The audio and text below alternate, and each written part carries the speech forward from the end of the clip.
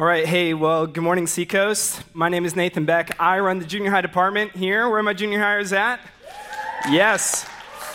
So I'm used to speaking to 12 and 13-year-olds, so preaching to a bunch of adults is right up my alley. So, hey, I'm going to tell you a little bit about myself. I am originally from Santa Barbara. I've been down here in North County, San Diego now for 3 years on Thursday. Got my call into ministry in 2016. Moved down here. It's been great. It's been a crazy time. A little bit about my story is I kind of had a lot of transition growing up. It's a big part of who I am. My parents got divorced at a young age. Moved around a lot as a kid. I went to 7 different schools by the time I graduated high school. So always in a new community. I'm trying to find friends and family to bond with. Was always something that was challenging for me.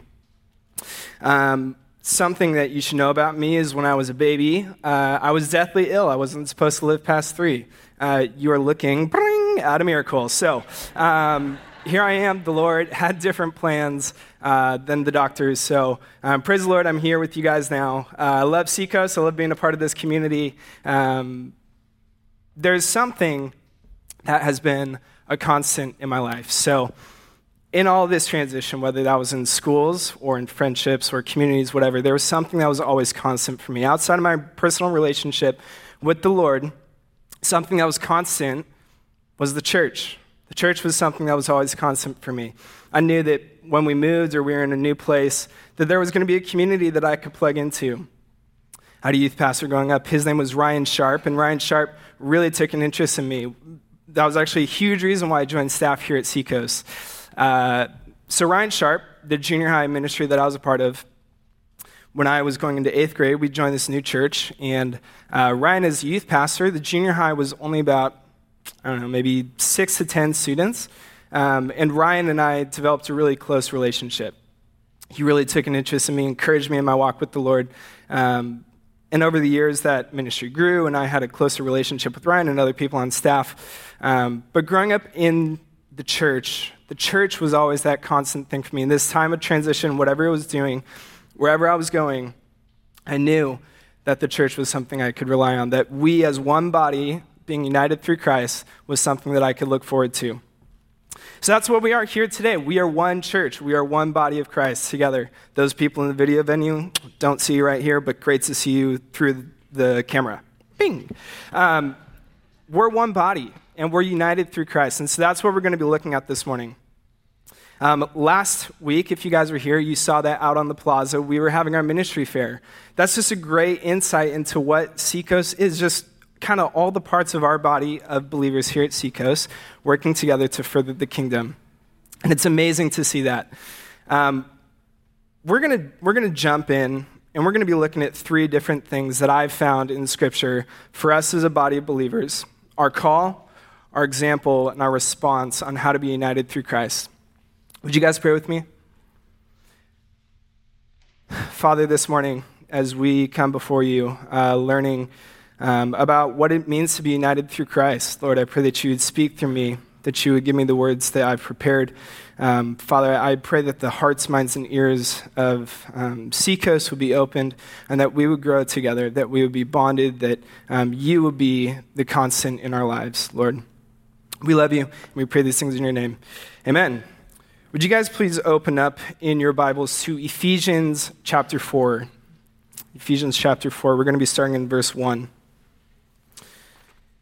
This passage is about the unity and the maturity of the body of Christ. Paul is writing this letter to the church of Ephesus as an encouragement. He saw that they were doing a lot of good work, but he wanted to step in and say, hey, you're doing good. Make sure that you guys are in this together. So we're going to be looking at this because I think that this is applicable to us here at Seacoast. So we're going to be starting in verse 1. Would you guys read with me? As a prisoner for the Lord, then, I urge you to live a life worthy of the calling you have received. Be completely humble and gentle. Be patient, bearing with one another in love. Make every effort to keep the unity of the Spirit through the bond of peace. There is one body and one Spirit, just as you were called to one hope when you were called. One Lord, one faith, one baptism, one God and Father of all, who is over all and through all and in all. But to each one of us, grace has been given as Christ apportioned it. Let's jump down to verse 11. So Christ himself gave the apostles, the prophets, the evangelists, the pastors, and teachers to equip his people for works of service so that the body of Christ may be built up until we reach unity in the faith, in the knowledge of the Son of God, and become mature, attaining to the whole measure of the fullness of Christ. Do we have any athletes in the house? Any athletes? I know we got some high schools and junior highs in here. I know you guys are athletes. Any sports fans? Okay. Any Lakers fans? Oh, come on. How about Dodgers? Any Dodgers fans? Hey, I know we're in San Diego. Max, you're my guy. I am a big sports fan. I love sports. I grew up playing sports. I grew up playing soccer and volleyball and golf and tennis and you name it. I was always playing sports. Love to follow sports. Anytime I watched hockey, I just wanted to see a fight. I love sports. I think they're really fun. So growing up, I played soccer and volleyball in high school. And inside of volleyball, there's a couple of positions on the court, and I had a position that was called libero. Can everybody please say libero?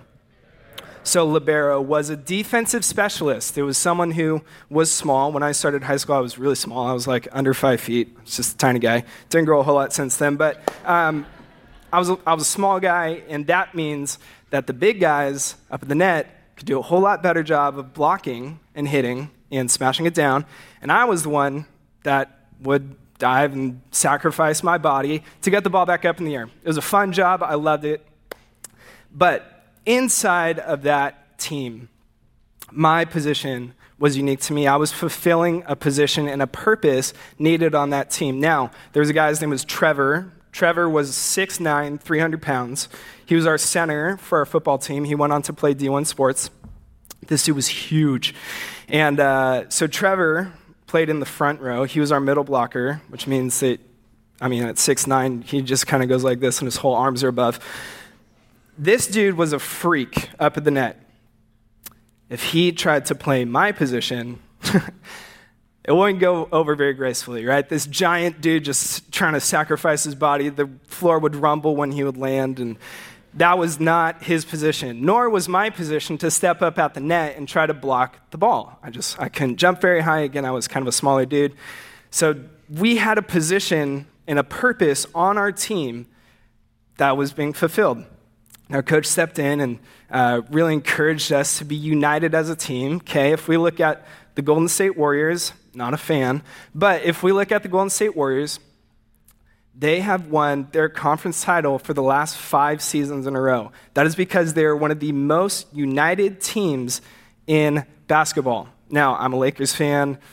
I don't like the Warriors, but they have all been united. Similarly, we as the church, we need to be united. We all have certain positions and certain gifts that have been given to us that we need to fulfill. There's a purpose and a plan specifically given to each one of us that God has given us for a time, for a reason, to love someone, to encourage someone. And so Paul he lays this out in an earlier letter to the Romans. He comes in with this encouragement, and I'm going to read it for you. It'll be on the screen. This is Romans chapter 12, verses 3 through 8. It says this, "For by the grace given me, I say to every one of you, do not think of yourself more highly than you ought, but rather think of yourself with sober judgment in accordance with the faith God has distributed to each of you. For just as each of us has one body with many members, and these members do not all have the same function, so we in Christ, though many, form one body. Each member belongs to all the others. We have different gifts, according to the grace given each of us. If your gift is prophesying, then prophesy in accordance with your faith. If it is serving, then serve. If it is teaching, then teach. If it is to encourage, then give encouragement. If it is giving, then give generously. If it is to lead, do it diligently. If it is to show mercy, do it cheerfully. As that passage just lays out, each one of us is given certain gifts to fulfill in the body of Christ. We are to be united. As I tell our junior hires, which I'll tell you guys, you're created for a purpose. You're not a mistake. God has given you, each one of you, a gift, a purpose inside of this church, inside of our communities to further his kingdom. And that's what we're going to look at. So I'm going to walk through 3 different points with us this morning on how we are to be united through Christ. So if we look back at Ephesians chapter 4, in that first section, our call, what is our call inside of the church? Our call is we are called to live a life reflective of Christ in us. The calling on our lives is that we have been labeled with the blood of Christ. As a child of God, that is our biggest identity. We are called to live a life reflective of Christ in us. That's our biggest label. Let's live that out. The second one is we are called to be united in Christ. If you look in verse 3, it says this: make every effort to keep the unity of the Spirit through the bond of peace. Make every effort. It's not some effort. It's make every effort to keep the unity through the bond of peace. This past week, I had a friend that I had a disagreement with. And after a day or so, I was really wrestling internally. I didn't want there to be any frustration, any resentment towards this guy. So I went up to him and I just said, hey, like, there's something between us and I want there to be peace. Like, I want this to be good. And so if we look over at verse 32 of chapter 4, it says this: be kind and compassionate to one another. Forgive each other just as in Christ God forgave you. We were able to clear the air. We were able to move forward and keep this unity. We made every effort to keep this unity through the bond of peace. The third point, we are called to be humble, gentle, and patient. I think these 3 are so huge. To be humble, don't be prideful. We're to be gentle. Don't be frustrated. We're to be patient, okay? Later in that, it says, be patient, bearing with one another in love. We're to make every effort to keep unity through the bond of peace. The second point that I have for us this morning is, what is our example? What is modeled inside of Scripture for us? Okay, we're called to be united through Christ, but what's our example? Well, the example is set right there in verse 4. It says this: there is one body and one Spirit, just as you were called to one hope when you were called, one Lord, one faith, one baptism, one God and Father of all, who is over all, through all, and in all. Our God is one. Our God is one. He sets the example in his triunity that he is one, so we should be one. He sets that example for us. If we were to flip over to 1 Corinthians chapter 12, it talks about how Christ is the head of our body. It basically goes through, and this is going to be the Nathan Beck paraphrase, you aren't supposed to be a foot if you're an ear. And if you're an ear, you're not supposed to be a lung. And if you're a lung, you're not supposed to be a toenail. Okay? Everything inside of the body is created for a purpose. What is your purpose? What is our purpose? That's my hope for today, is we can figure out how in the body of Christ are we to be united and to step out into this calling. The second point under our example is we are one body united in Christ. We are one body united in Christ. There is one body and unity of all of us, and the common thread is the Lord. He is over all, he is through all, and he is in all. Going back to Christ as being the head. And Scripture lays this out for us too. If we were to flip over to John chapter 13, one of my favorite passages, I'll just read it to you. John chapter 13, verse 34 and 35, it says this: a new command I give you, love one another. Period. Love one another. A new command I give you, love one another. As I have loved you, so you must love one another. By this, everyone will know that you're my disciples if you love one another. That is the example that we get to show the world. Is this transformation that's happened internally?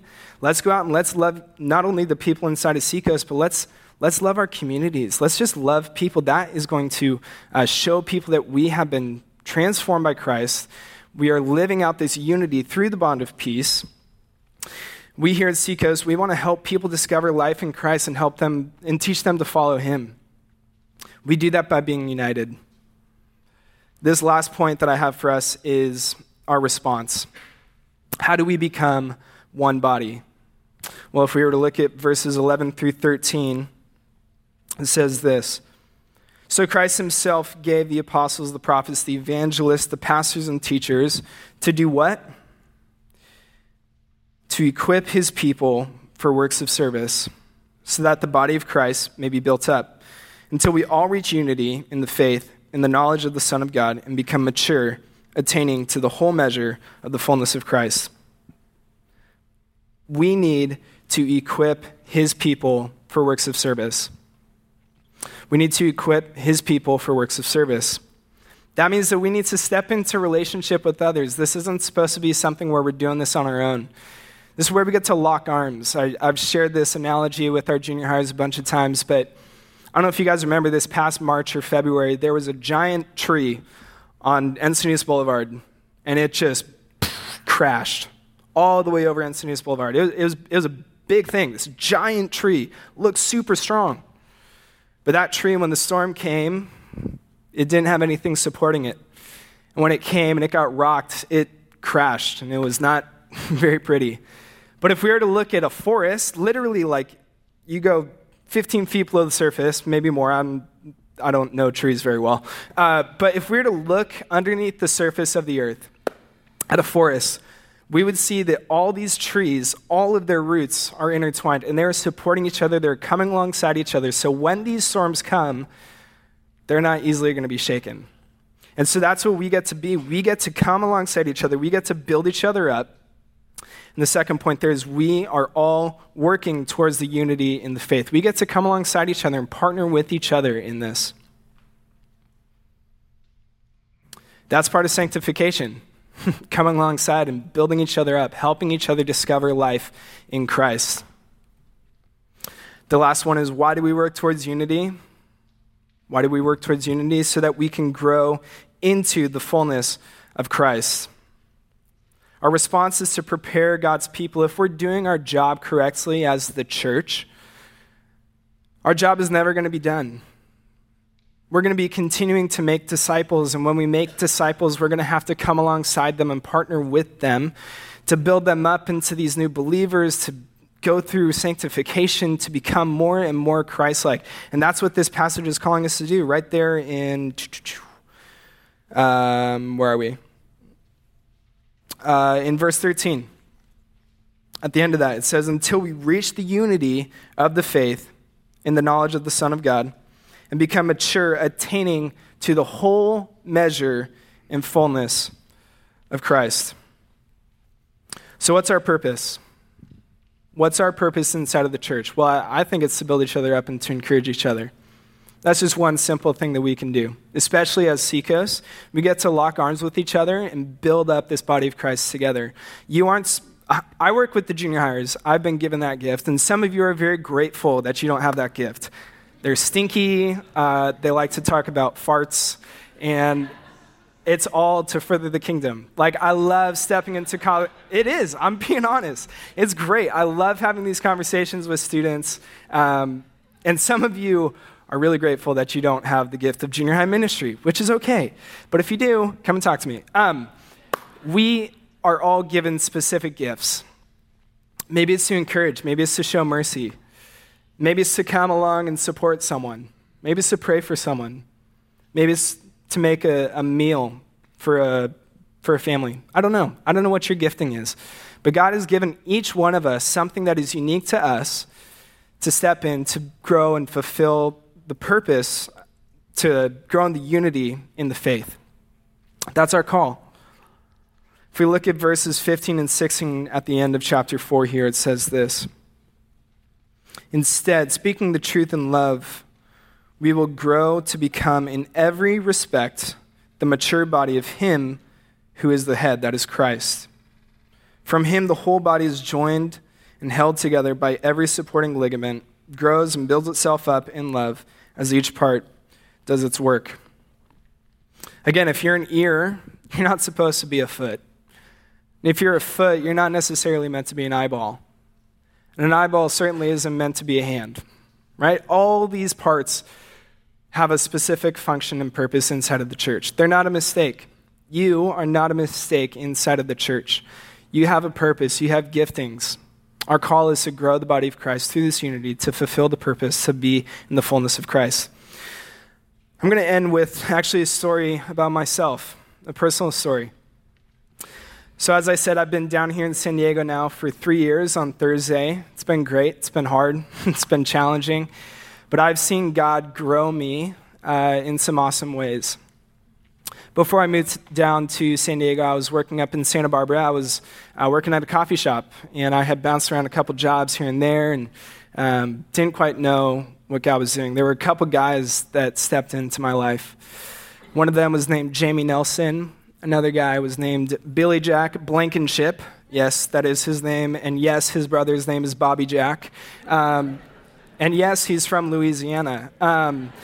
So Jamie and Billy Jack were two guys that really stepped into my life, and they saw something in me that I didn't necessarily see myself.